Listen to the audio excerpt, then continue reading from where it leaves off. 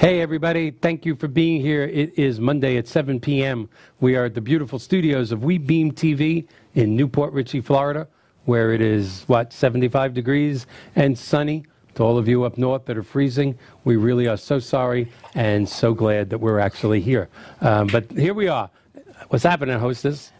Nothing much. Everybody say hello to Nada. Everybody say hello even if you're home. Say hello, Nada. Tonight we have a great show, but as always, I want to start with thanking last week's guest. It was a fantastic show, Mr. Sean DeVoe. Did I say his name right? I hope I said his name right. Sean DeVoe. We had a great show. We talked about, again, the different ways that your financial planner and your elder law attorney should be guiding you through the world of long-term care. And although tonight's guest also will lead a little into long-term care, he's the national best-selling author, international best-selling author of an incredible book that is right here, The Retirement Dream Maker. We're going to be introducing him and one of his key employees from his company in just a few minutes, but it's The Retirement Dream Maker, Master the Art of Retirement Abundance. It is an incredible book. I read it over the last 3-4 days. Quite honestly, I really started to read it to skim over it so I would look like a good host and know a little something about the book. But the first, quite frankly, 10 pages were so engaging that I read the whole book. Which is very unusual for me because I usually like books with pictures, and this book doesn't have pictures. So I read it. That shows you how good the book is. So again, we want to thank Sean from last week. We want to always thank WeBeam TV for allowing us, Mr. John Gaston, who's the president and founder of WeBeam TV, for allowing us to have this platform that has grown from 0 in the last 28 weeks. Today's the 29th week to a little bit more than 90,000 viewers per month, and we continue to grow. So for those of you that are new viewers, let me give you a little premise of what 62 Who Knew really is. 62 Who Knew is about, for lack of better words, the double-edged sword, the mixed blessing of longer lifespans. Every age group, every generation, since our fathers, our grandfathers, and their fathers approached retirement, all had the same problems. Did we save enough money? Do we have the proper amount of insurance? Should we take Social Security or should we defer to later life? Do we buy CDs? Do we buy annuities? Who's going to pay for our funeral? Do we have a living will? Do we need a will or do we need a trust? The questions are endless, and they're actually the same for every generation. Until my generation, I'll be 61 in a few months, and my generation has a different obstacle that no other generation has ever had, and that obstacle is longer lifespans. Over the last 30 to 40 years, medical technologies, scientific breakthroughs have advanced like no other decades before us. So many diseases that were around when I was a child, simply don't even exist anymore for our children and our grandchildren. Numerous amounts of cancers, if caught in their early stages, are totally cured. For those of you that remember some of the bad part of the 80s, if somebody was tested HIV positive, it was a death sentence. Today there's medicine and they live great lives. So there's just so many examples. So 62 Who Knew deals with that. Who knew when you got to 62 that statistics say you probably have about another 30 years left on this planet? That's half the time that you've been here, you're still going to live. And unfortunately, even though that is a blessing, statistics say less than 1% of this country are financially able to get through those 30 years without some help. That's why a lot of us are still working, and that's what this show is about. Social Security, long-term care, final expense, annuities versus CDs, fixed annuities versus variable annuities. There's so many things. And tonight, as I said, our guest really is what I always refer to as 62 Who Knew at its best. So without further ado, you have your glasses on? Do you need your glasses for this? Why don't you read? This is a fraction, really, of both of their bios, because if we read all of their bios, it's so extensive that we'd need more than an hour. All right. But why don't you go ahead and tell us about our guests? All right. Tonight we welcome two guests, Mr. Matthew Jackson and Ms. Sylvia Key.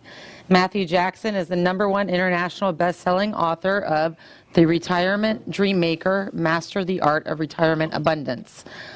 He has been a contributing author to Forbes, Fortune, Money, USA, News and World Report, Annuity 123, Credit.com, and many other financial publications and websites.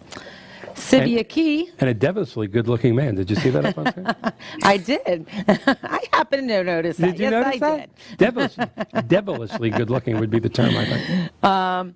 And then we have Sivia Key that works with him. She's a senior insurance planner at Solid Wealth Advisors, is an independent trained field underwriter specializing in long-term care and Medicare supplemental insurance with licenses for life and health in 7 states. Every year she receives extensive training to keep current with changes in products and regulations in the healthcare industry. Matthew's book is a must-read for all approaching and already in retirement segment of our, does that make sense? Yes. Already in the retirement segment of our lives. Yes, okay. Yes. Once again, 62 Who Knew at its best. All right, good job. That's the first time you ever introduced it. And the crowd goes wild. And without further ado, there we go, up on the screen. Welcome, Matthew and Sivia. Thank you for being here, really and truly. Thank you for having us. I am super grateful to have the ability to share the stage with both of you, 62 Who Knew, and have been following your program and all the work that you guys have been doing, and just am honestly flattered that I'm here to hopefully add another tagline onto your intro regarding the importance of correctly planning for people's future for their money and insurance, but also for things that don't involve money, like fulfillment and having the most happiness in retirement. Yeah, that was what was the most touching part of your book. Truthfully, like I said, like any good host, I was going to skim your book to look reasonably intelligent, but after reading the foreword and the first few pages of the first chapter, you have to just keep reading. You've approached it in such an emotional way that I think anyone either approaching retirement, in retirement, maybe even in the latter part of retirement, I think would benefit by looking. I think they'll get done with your book and go, wow, it's not too late. So welcome, and thank you for being here, Sivia. Medicare supplements is something that we all know we need, but I still think it's a mystery to most of America. It's really a science, even though people think it isn't. So we really appreciate you being here, Sivia. Well, thank you. I'm very happy to be here. I think your program is meeting a need that we have from many people that I talk to. From their experience, turning 65 is confusing and scary and a little overwhelming. It is. When they're looking at their health care. We would think, 65 is a rough age. We went with 62 Who Knew, but for a while we were thinking with 65 is just a lot of jive. But we went with 62 Who Knew. It just polled better. But anyway, I'm going to, before we actually get into real questions, got to ask Matthew something. You're a relatively young man right now, and you've been doing this for decades. So I always ask, it's a loaded question, because almost in every case, long-term care experts have something very highly personable that usually happened to them. It's usually not a happy thing that made them at a young age devote their lives to what you have devoted your life to. So I am going to ask you, what brought you to this world years ago? Unless that's too personal of a question. No, it's a great question and very interesting how I evolved into this business. I'm 47 now. I started in this business at about 28, which is a really early start to be getting involved in senior insurance planning. And it wasn't in the beginning, my start into long-term care planning wasn't because of a lot of pain. It was really because of a need. Mm-hmm. I saw that there was a lot of people out there turning age 65 that had questions about how to best address long-term health care costs. And there was just not enough people who were specializing in having that real particular focused information and how to help them best plan for their care affordably and responsibly that would add strength and synergy to their plan that they were already designing for retirement. Mm-hmm. I met a fella back in 2003 by the name of Mark Goldberg. He was a guest on your program a couple times now. Mm-hmm. And yep. He honestly changed my life. Not only did he change my life from looking at long-term care as a need that I could fill, but over the course of time, working with thousands of people all across the United States, I got to hear personal stories about what long-term care insurance did to improve people's lives while they needed long-term care. And I also, unfortunately, in a very personal way, got to see what not having a plan for care did in people's lives when they needed long-term health care, and the effects were devastating. Yeah. So it's interesting. I'm a firm believer in taking pain in your life and turning it around to a positive, but that's not how I got started in the industry. Although over time, I did personally, through my family, experience a lot of pain for people who just decided, long-term health care is not for me. I don't need a plan of care, only to wind up needing long-term health care. And then me witnessing the devastation, not only financially, but also emotionally, and how it could really split whole families that were really tight completely apart. Absolutely, absolutely. And one of the things that Mark brought up on his first appearance with us, and also I've learned so much from Mark over the years, and that it's just been incredible. But again, one of the differences of your books and so many other books is, how you delve into certain things like life regrets. That's what we're going to talk about today. How so many people that have never been subject to depression find themselves facing a little depression when they don't know what they're doing tomorrow at 8:30 in the morning. You can only play golf, even though you think you can, 7 days a week forever, or tennis, or in today's world, pickleball. Whatever you're going to do, retirement is different. So I am going to ask you, because I know the answer because I read your book, but again, you take such a different approach to retirement. What is the number one end-of-life regret that you quoted in this book from all your research? Yeah, that's a great question, and something that as a long-term care planner for almost 2 decades, I really didn't understand. And as I began to research important information to add into the book, I came across an online article written by a gal named Bronnie Ware. And the name of the article is Regrets of the Dying. And Bronnie was a palliative caregiver helping people through the end stages of their life. And she was talking with the people that she was giving care to. And she was asking them, if you had to do it all over, what would you do and what was your biggest regret? What would you change? And this is something that completely changed my life. I thought it would have been, fame or, saying I love you more. And it was the number one regret that people had in their lives was that they wished they had the courage to live a life true to themselves. And that struck me. My book was actually born out of a lot of pain. My career was not. Mm-hmm. But a couple years ago, I lost my mother to cancer, my uncle, both of my family dogs all in the same year, and a couple other people. And on a personal reflection trip, just to get away and kind of catch my breath, I got to thinking about all of the people that, wound up not living a life true to themselves and the values and really kind of living a life that other people expected of them. And when I decided to write the book, I wanted to talk about things that my industry typically doesn't talk about. As financial planners and insurance planners, we're not told to talk about emotional things. We're told to talk about money. Yeah, that's exactly right. When I came across that online article, I thought, wow, who else is really just thirsty for that information on how to get the most out of retirement? Because after all, Michael, we work 20, 30, 40 years to live a dream lifestyle in retirement, right? Yeah, absolutely. Absolutely. Many people never stop working. They work till death. And that's a sad situation for a great country like this. It's funny that when you say, living life to its fullest, I'm sure you're familiar with, all speakers are, with Tony Robbins, who's my favorite motivational speaker. And I've been, a disciple of his for a few decades. And one of the things he says is, the number one regret of people he's agreeing with you. He's putting it differently.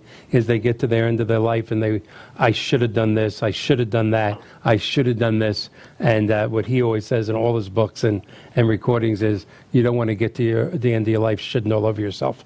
But that's exactly what you are saying. He said it 30 years ago in a different way, but you are right. That is I never would have thought of that, but as soon as you said it, as soon as I read it in the book, that is going to be anybody's regret, what they should have done and didn't. Can I share with you a quick story about a client that I had in my office that was sent to me on a referral? Absolutely. While I was writing the book, it was just by divinity. A fellow came in wanting to roll his 401k from his employer into an individual retirement account for himself. And once we got done with all the paperwork, I said, we'll just call him Paul for this story. I said, Paul, congratulations, you're a month away from retirement. What are you going to do? And truly, I was excited for him because I consider myself a retirement dream maker. That's what I do. Mm-hmm. And he looked at me and he said, well, first he looked at me and then he looked right through me and he started dreaming. And then he looked back at me and he said, I honestly have no idea. Mm-hmm. And I said, Paul, wait a minute. You've been working for 40 years. You're at the finish line. Do you want to, fish, play music, travel, spend time with your grandkids? And he looked at me and he said, Matt, honestly, I never thought I would make it this far. Mm-hmm. Honestly, I've never thought about it. That scared me. Yeah. Because he's not alone. And so to try to get him more into the dream state of what his life would look like, I said, okay, Paul, take yourself back into the 3rd grade. When you were looking out the window, bored of school, what was it that you were dreaming about? Did you want to fish? Did you want to build cars? What was it? Did you want to start a charity, help people? He said, I honestly have no idea. And he walked out of my office with a little bit of inspiration, but really had to do a lot of soul searching. Mm-hmm. And I wrote this book to help people reshape their lives in retirement, because the emotional aspect of what people are going to face in retirement, that's the dirty little secret. And I'm sorry, go ahead. We're all told that retirement's a honeymoon, right? Yeah. And we're going to have a great time, but let me tell you, the honeymoon does wear off. Yeah. And I hope through the words in this book, it inspires people to get past the honeymoon and really get into things of the heart, things of substance. Yeah, you're preaching to the choir. In my 2 marriages, the honeymoon wore off really quick. But I guess that's different. Different type of honeymoon. I'm going to ask you something, then I know Nada has a few questions. Interesting statistic in your book that, when I first read it, I went, whoa. But the book quotes that close to 40% of people in retirement deal with clinical depression that have not dealt with depression ever in their earlier years. You would think it would be a continuation, but it's new, again, at a time in their life when there should be no stress. Yeah, that statistic during my research absolutely floored me. Because here we are, we should be in the pinnacle of our life. Yeah. We should have no worries. But here's what I found through an interesting story. The same weekend that I did that personal retreat, when I was searching about what I wanted to do with my life and help people, mm-hmm. I ran across a fellow who was a retired brain surgeon. And we just were having a casual conversation on the beach. And he said, wow, your concept about writing a book really hits me home right here in the heart. You know why? He goes, when I turned 65, my hospital retired me flat out. And Matt, I was at the top of my game. Number one, I was saving people's lives. I was making a difference. I had value. But once I turned 65, they put me out to pasture. And now I feel like I don't have any more value. Mm-hmm. I had purpose when I worked. I felt like I was important. I was contributing. I had responsibility for people's lives. And now, what I look forward to most, Tuesday afternoon golf, followed by a nice glass of scotch. He said, I'm bored to death. Yeah. What do I do? Mm-hmm. And so the media is telling our retirees, Michael, that when you're retired, don't bother us anymore. You have no more value. You can't keep up with the younger generation. Mm-hmm. And I believe that's totally wrong. I believe that people, when they hit retirement, are their absolute pinnacle in personal and professional growth and development because they've spent 40 years developing them. They have a mountain of cash, hopefully, behind them that they've saved and invested that can support them. And they have nothing but an ocean of time in front of them that they can go out there and really live a purposeful life and really have happiness. Yeah. There is no doubt that, at that point in your life, your experience, your ability to know when to give in, when to compromise. What is that old cliche? That wisdom is wasted. Was it not wisdom is wasted? What cliche am I looking for? Something wasted on the youth. But you really don't get the wisdom to be a good person until you get a bit older, which is a very strange paradox in a way of life. Because if I had some of the wisdom I have now 30 years ago, we probably have 4 million viewers rather than 20,000. But still. But, I know you have a question also. You have a couple of questions also to ask. Yeah, I find it interesting that you're just saying that the divorce rate has increased for people in the 62 or the baby boomers. I'm sorry. It's okay. No, that dinner was way too big. No, that staggered me too. I don't want to say the older generation because it's me. Yeah. And I did it the normal way. I got divorced earlier, like a good American. How is it go? Why are people approaching retirement? Why are their divorce rates going up so high suddenly? Yeah, universities have been studying this, and what they've found is that there's actually a condition out there that they've named the retired husband syndrome. So imagine. The RHS. You're working your 9 to 5 for 20, 30, 40 years. You're managing kids. You're trying to manage your finances. You're managing your social schedule. And now we have these little devices right here that act as a big distraction. And so it's really easy. What these university studies found is for a husband and wife or same-sex couple to just kind of drift apart over time because they don't really have a need to spend a lot of time with each other. But then once retirement hits, what are you forced to do? Yeah. Spend time with each other. Time with each other. And it's interesting, those studies point out that a lot of people admit that they really don't understand their spouse. They really don't have an idea into their psyche about who they really are. Mm-hmm. And that goes into living a life true to yourself. Because we get this schedule or this paradigm in us of what our spouse expects us to be like, how they expect us to behave, the things they expect us to do on a daily basis. And a lot of people can't break out of that routine. And once they find that they're forced to spend 24/7 with their spouse, if they don't have resources for connection away from their spouse, they can sometimes drive each other crazy. And that leads to separation. Yeah, that makes sense. True. I mean, somebody, whether it's a best friend or a coworker or a spouse, you spend X amount of hours of days with that person and you're truly in love. And suddenly when you have to spend 24/7 with that same person, that could be a different story. It sounds terrible, but you do really one day look at them and go, I really have never liked you. No, that's not. Why are we still? Well, you spend so much time being mom, dad, grandma, grandpa, breadwinner, nurse, mortgage person, realtor, doctor, author. Then suddenly you're just you. It is a big change. And couple that with the depression that can set in from losing your identity as the doctor, the lawyer, the plumber, the nurse, the teacher, the parent, truly. Because now your kids are out. That compounding effect of that depression and losing your identity, wandering around who you're going to be like, only contributes to the retired husband syndrome. Right. And I guess this also leads to why they're leading to more drug abuse and alcoholism. I mean, that was amazing too, that statistic. So that could be just by great marketing through big retirement communities like the Villages. The Villages in Ocala, Florida. I love the Villages. They're what great. We refer to in my other life as reverse mortgage heaven. True. Yes.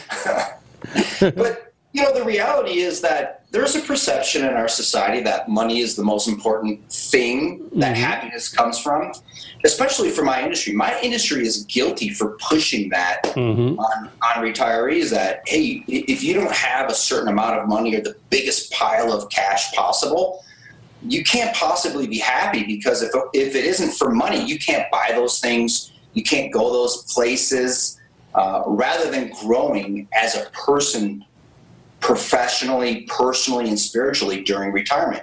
And in my perspective, money is just a tool in our life to help us get what we really want. Oh, that's absolutely true.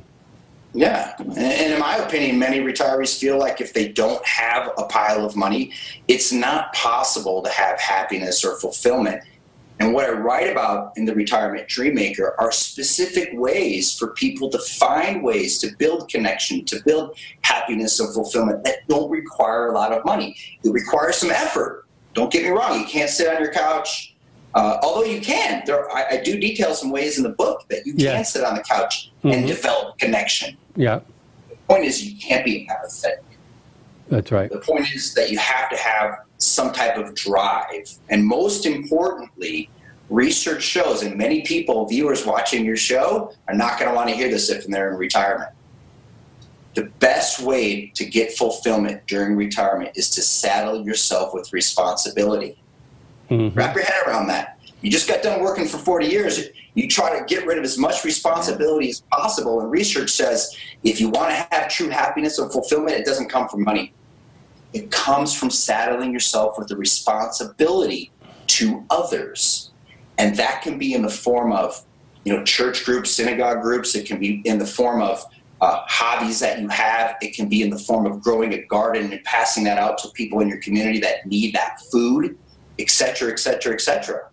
Yeah, or quite frankly, playing an unusually high active role, in your grandchildren's life.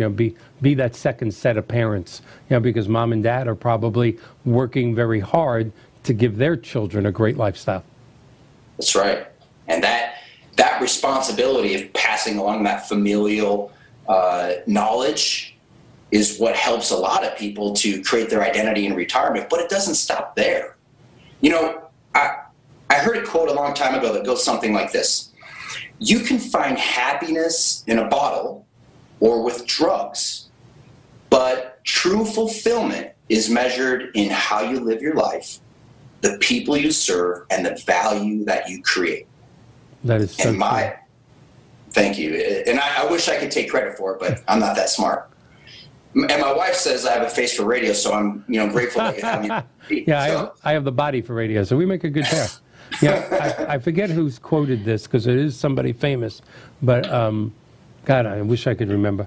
But anyway, what they said was life is all about the dash. And when you look at somebody's headstone and it says, from 1938 dash to, it's all about the dash, what you did in the middle, and that's so apropos. So you developed, or you dedicated not only an entire chapter, but throughout the book, it's laced in it. And I think this is very important too. And then we have to ask Sevilla a question, because she's looking lonely there. So, but after this question, Sevilla, we're coming to you. It's interesting that you also put that if you are in retirement, 60s, 70s, whatever it may be, and you haven't done the things we've been talking about now for about 30 minutes, that it's not too late. And I think there's a lot of people out there in their 70s, maybe even 80s, that are going, I blew it, my timing wasn't right, this is going to be my life, that's it, until I die. And I love the part of the book that you dedicated to, it's never too late. It's never too late. Before I talk about how some people can just quickly live that it's not too late, can I talk about some of the obstacles that people will run into during retirement that Absolutely. I've seen person after person after person just follow one after the other right into? And I think it's fair for your viewers that they understand just from a 30,000-foot level some of the challenges that they face that nobody ever wants to talk about. And the first is familial expectations and constructs. Our family expects us at a certain age to behave a certain way. And even my own daughter's friends, not my own daughter, she knows better, but my daughter's friends say, oh, your dad's 47. He's a black belt in Brazilian Jiu-Jitsu. He likes to do, week-long trips in the mountains by himself. He should act his age. You don't have to. I'm determined to break that construct to act and look like a 47-year-old, all the ones that are around me. Yeah. And I hope to continue to do that. So that's first. Second is societal pressure. Society tells us the same thing through advertising and marketing. When we get to age 65, we should buy this.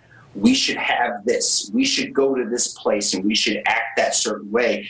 And I would encourage people to take back control of their life and live it the way that suited themselves, rather than what society's telling them to do. So that's number two. Number three, money. We're told by financial planners, the television and media, that, like I said before, if you don't have a pile of money, you have no chance in being happy in retirement. And I'm here to tell you, it's things of the heart that help create happiness and fulfillment. This is just a means to an end. So that's number three. Mm-hmm. Number four is daily habits. You know, many people during retirement get stuck into the daily habits that they had while they were working. That means getting up at the same time. It means maybe buying the same pack of cigarettes or smoking at the same time, eating the same type of meals. And Mark Goldberg, who I have so much respect for, changed this in my life years ago. And he said, in front of a room, when he was giving a talk, and he said, Matt, if you want to reshape your life and form new daily habits, you have to do it for at least 30 days. Mm-hmm. And I'll never forget that, because it changed my life. And every single year, I always try to find a way that, you know, maybe one thing that I want to improve in my life, and I dedicate myself to making that a habit for 30 days straight. And if you went into my bathroom mirror, I have 3 things that I want to improve on right now in my life. Mm-hmm. And in order to make sure that I don't get stuck into my own daily habits, I put a tally mark every single day that I do one of those tasks that I want to get better on. So being a victim of just doing the same thing over and over is very real. So I just want to warn everybody out there. Yeah, what do they say? The true definition of insanity is doing the same thing over and over again and expecting different results. Yeah, and it's true for retirees. They are not, they're just as susceptible as anybody else. Number 5, lack of direction.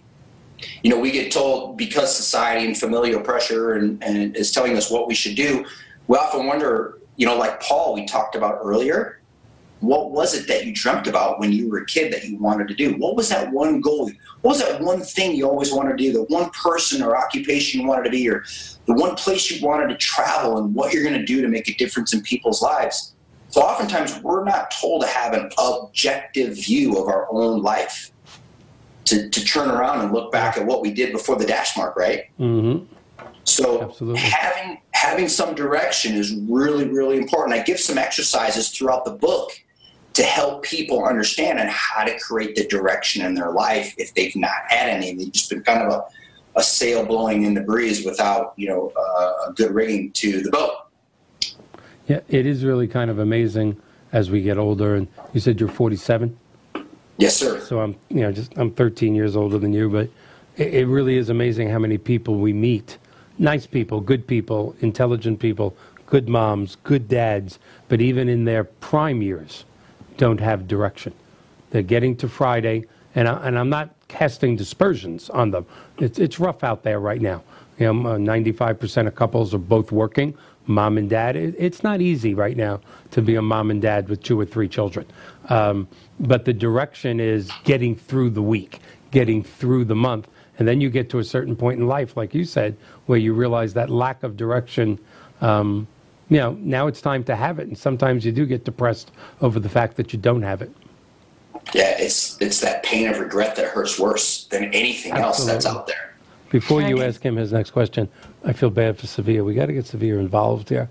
Sevilla, you are the first field underwriter or underwriter of Medicare sub-policies that I've actually talked to directly.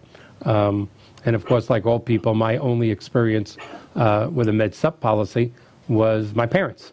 And fortunately, we had one of the best financial planners ever. His name was Lucas Pruitt. We just lost Lou, unfortunately. He was our financial planner for 3 decades. And when mom and dad came of age, he walked into my office in the mortgage company. He said, "You're buying mom and dad a med sup policy. The payment will automatically come out of your business account. Don't argue, don't anything, just do it." We loved and trusted Lou. We did it. And there was a number of years that I thought to myself, why are these 2 payments coming out of my business account every month? and then suddenly it started in the 70s and 80s. The back surgery, the cervical cancer, the this, the that, the heart attack, the congestive heart failure, and suddenly Lou insisting, back then I think it was $165 a month. I think it's a little more expensive now. But if it wasn't for that Med-Sup policy, Mom and Dad would have died broke. So tell us a little bit more, Sevilla, about the importance of the Med-Sup policy. Are there different ones out there? Everybody seems to think they're all the same. I'll just get the one that's cheaper. Is that true?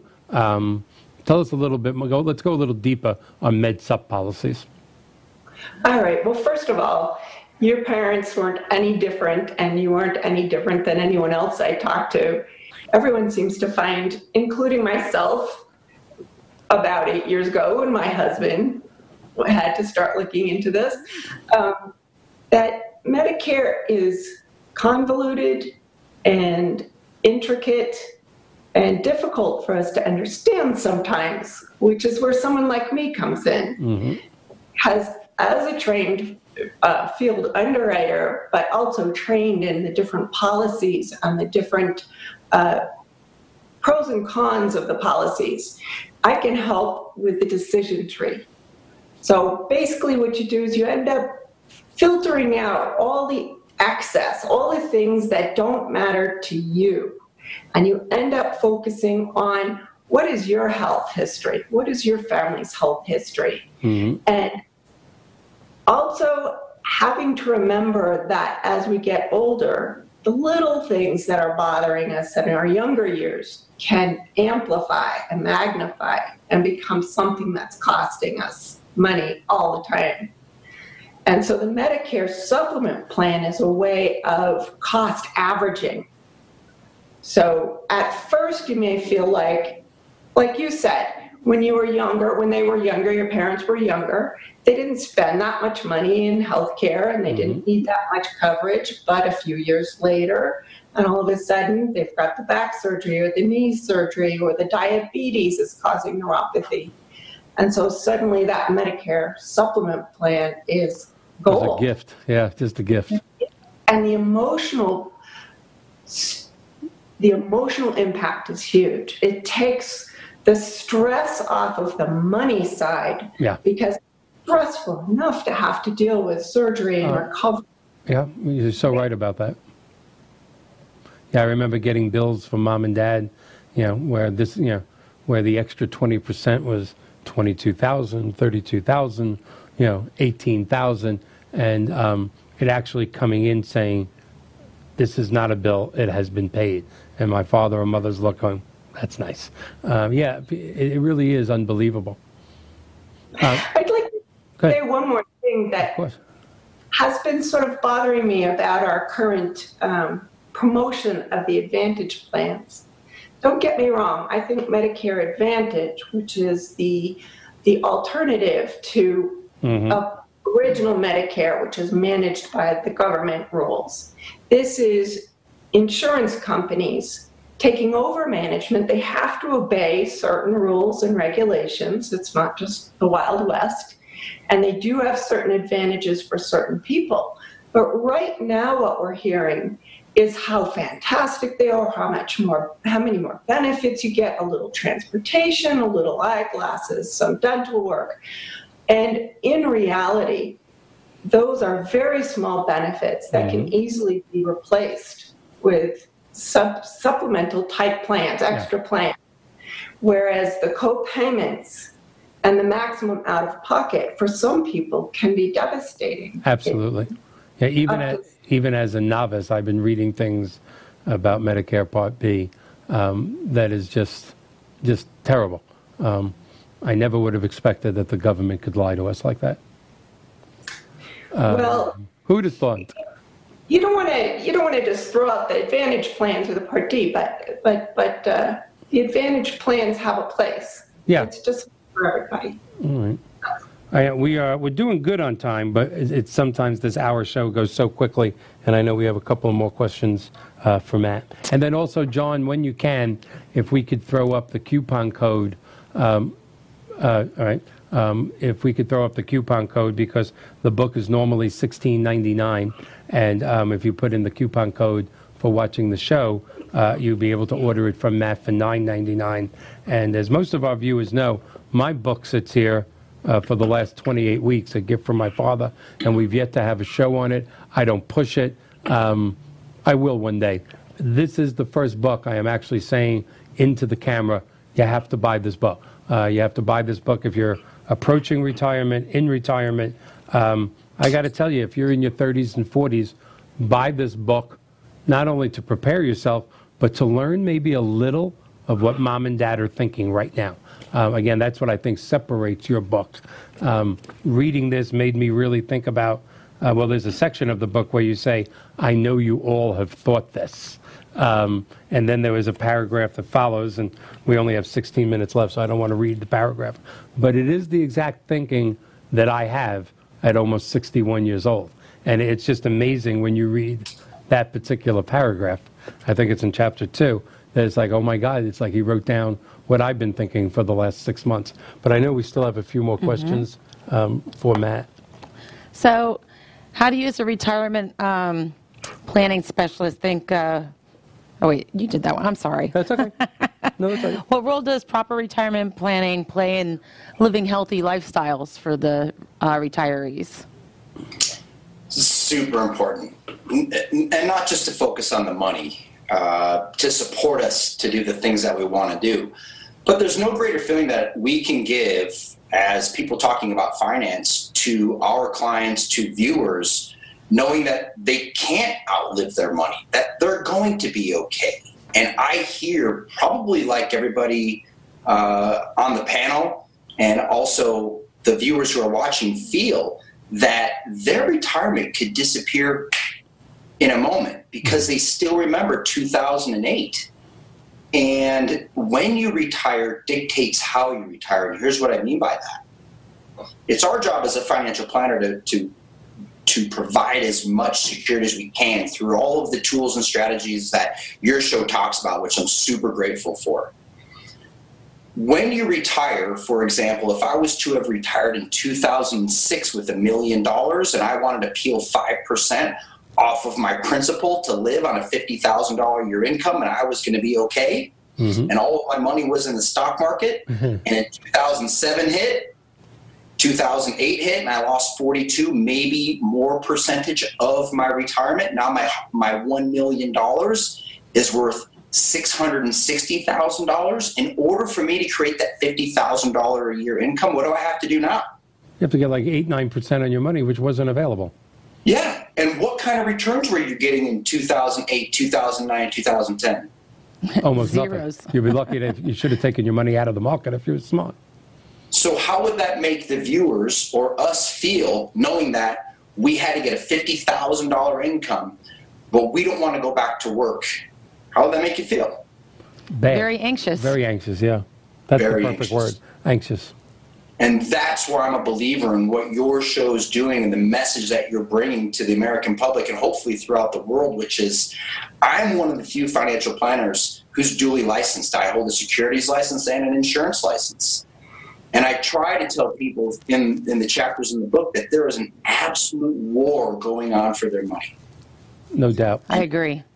And that war is between licensed securities people, big banks, brokerage firms, and people that offer insurance. And it's been my belief, the reason why I became duly licensed is because I think that both industries have good tools and strategies to offer. However, I don't think that one has the lock on the best. And so to answer your question directly, I believe it's up to people like us that are independent fiduciaries. Whether you're singularly licensed in insurance or singularly licensed in securities, you should act as a fiduciary. Yes. Always put your clients first. Be independent. Don't have your judgments on what you would offer to your clients or what you should tell them as the best strategies that are for them because it earns you a high commission. It should always be about the client because at the end of the day, when we do the right thing for our clients, whether we have to refer them to somebody else to use the tools and strategies, I'm not licensed with reverse mortgages. I love them.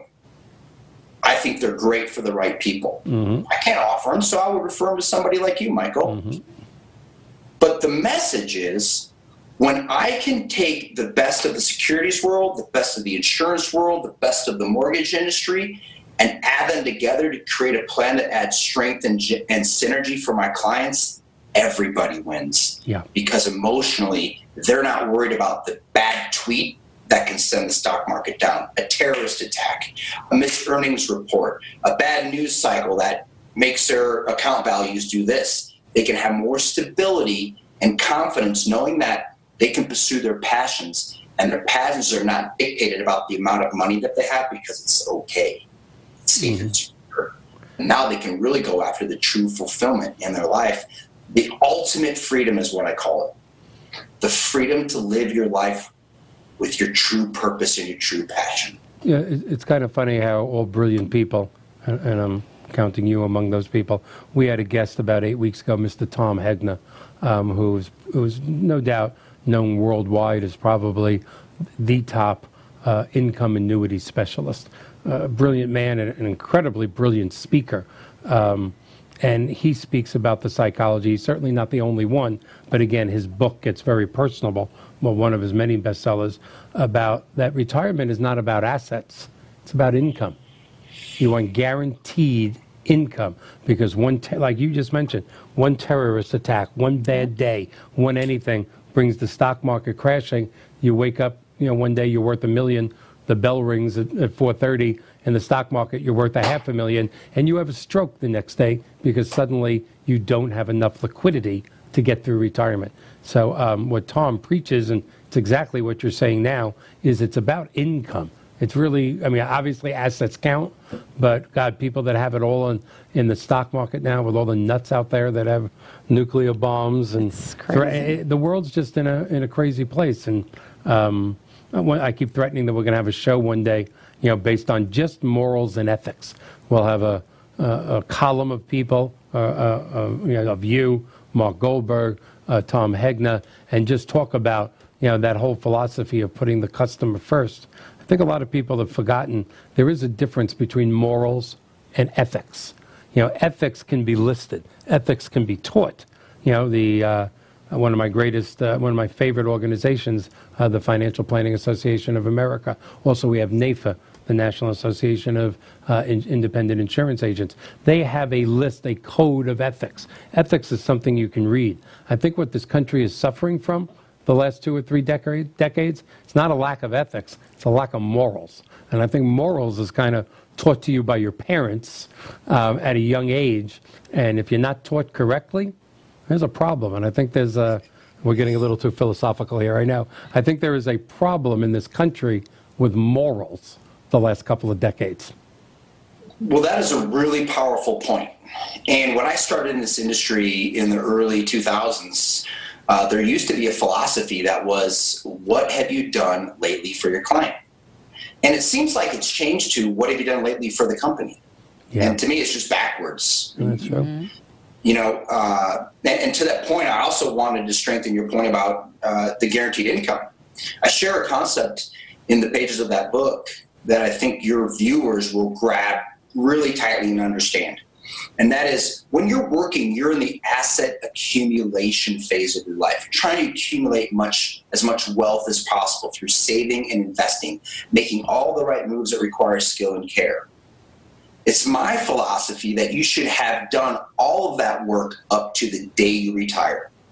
And when you hit retirement, there should be no more need for heavy asset accumulation, but you should rather transfer or shift into asset preservation. It's more important to keep what you've made and protect it from that tweet, the terrorist attack, changing trade policy, things like that, than it is to grow it by 10 or 15%. Because if you're really chasing those big returns, you're also in line for what?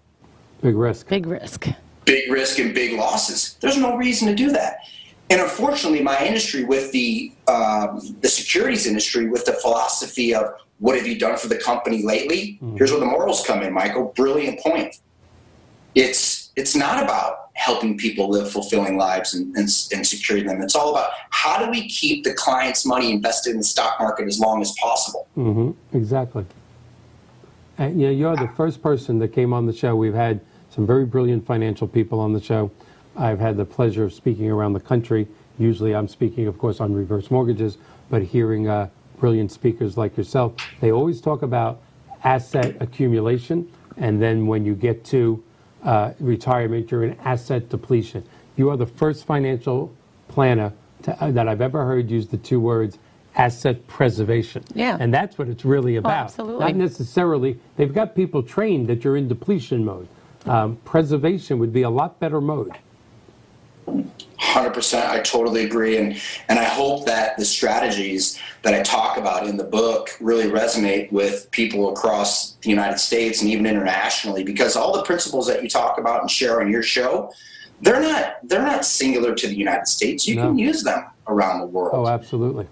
And I think there would be a lot less anxiety and depression and less focus on money and returns and more about, hey, how do I spend life with my grandkids, showing them the true me right here. Mm-hmm. Not what am I going to do for them to show how much grandpa appreciates them or grandma appreciates them by doling out the dough. No, it's giving the example of being a good person, having morals and ethics, and pursuing your passion, not caring about what other people might think about you. Yeah, that's a biggie too. Say about you. Mm-hmm. Now we have something on the screen, and I just want to make sure.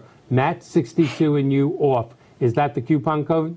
Yes, sir. So to our audience, if you go to Matt's website and you want to purchase the book, enter Matt62 and you off, and you'll be getting a very large discount on the book. It'll be going down to $9.95. If for some reason you're not writing this down, guys, or you have problems on Matt's website, you can always go to 62whoknew.com, throw Nader and I a message, that says, hey, we didn't get a chance to write down Matt's website.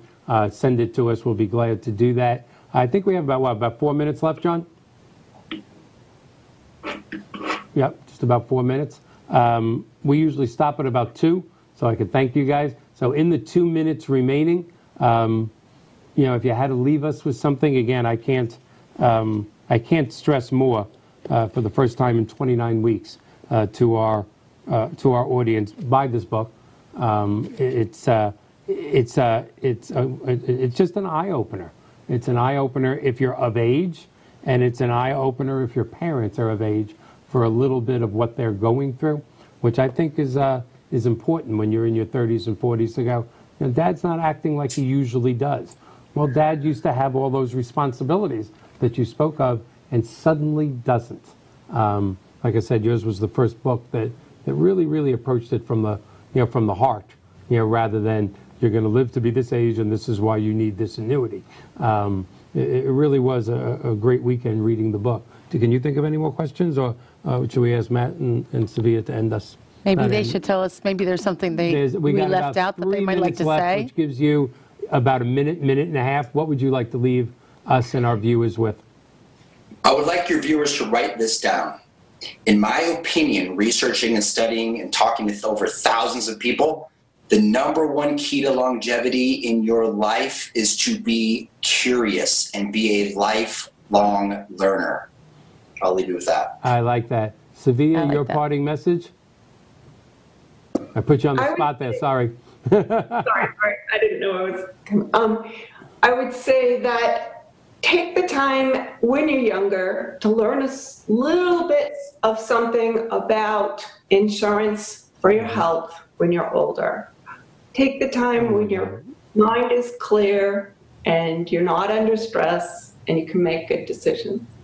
That is such great advice, Sevilla. In your world, in almost everybody's world, there are times that you can fix something after the fact.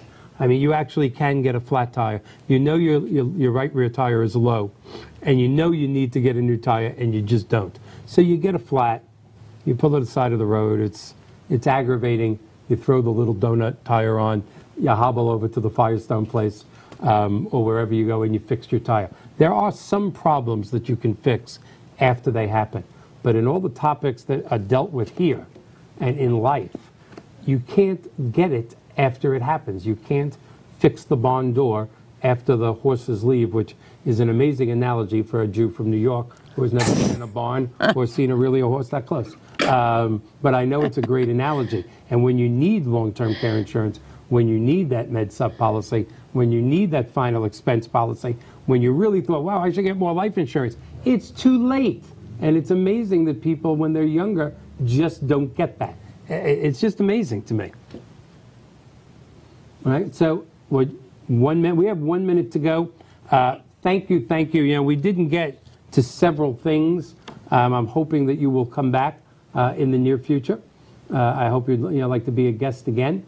And again, for those of you that are going right to Matt's website to purchase the book, once we go off in about 30 seconds, if you haven't got to the website, if you didn't get to it, go to 62whoknew.com and just contact Nate or I, and we'll point you in the right direction. We have some very, very special guests coming in the month of March, one of which is a world-class magician.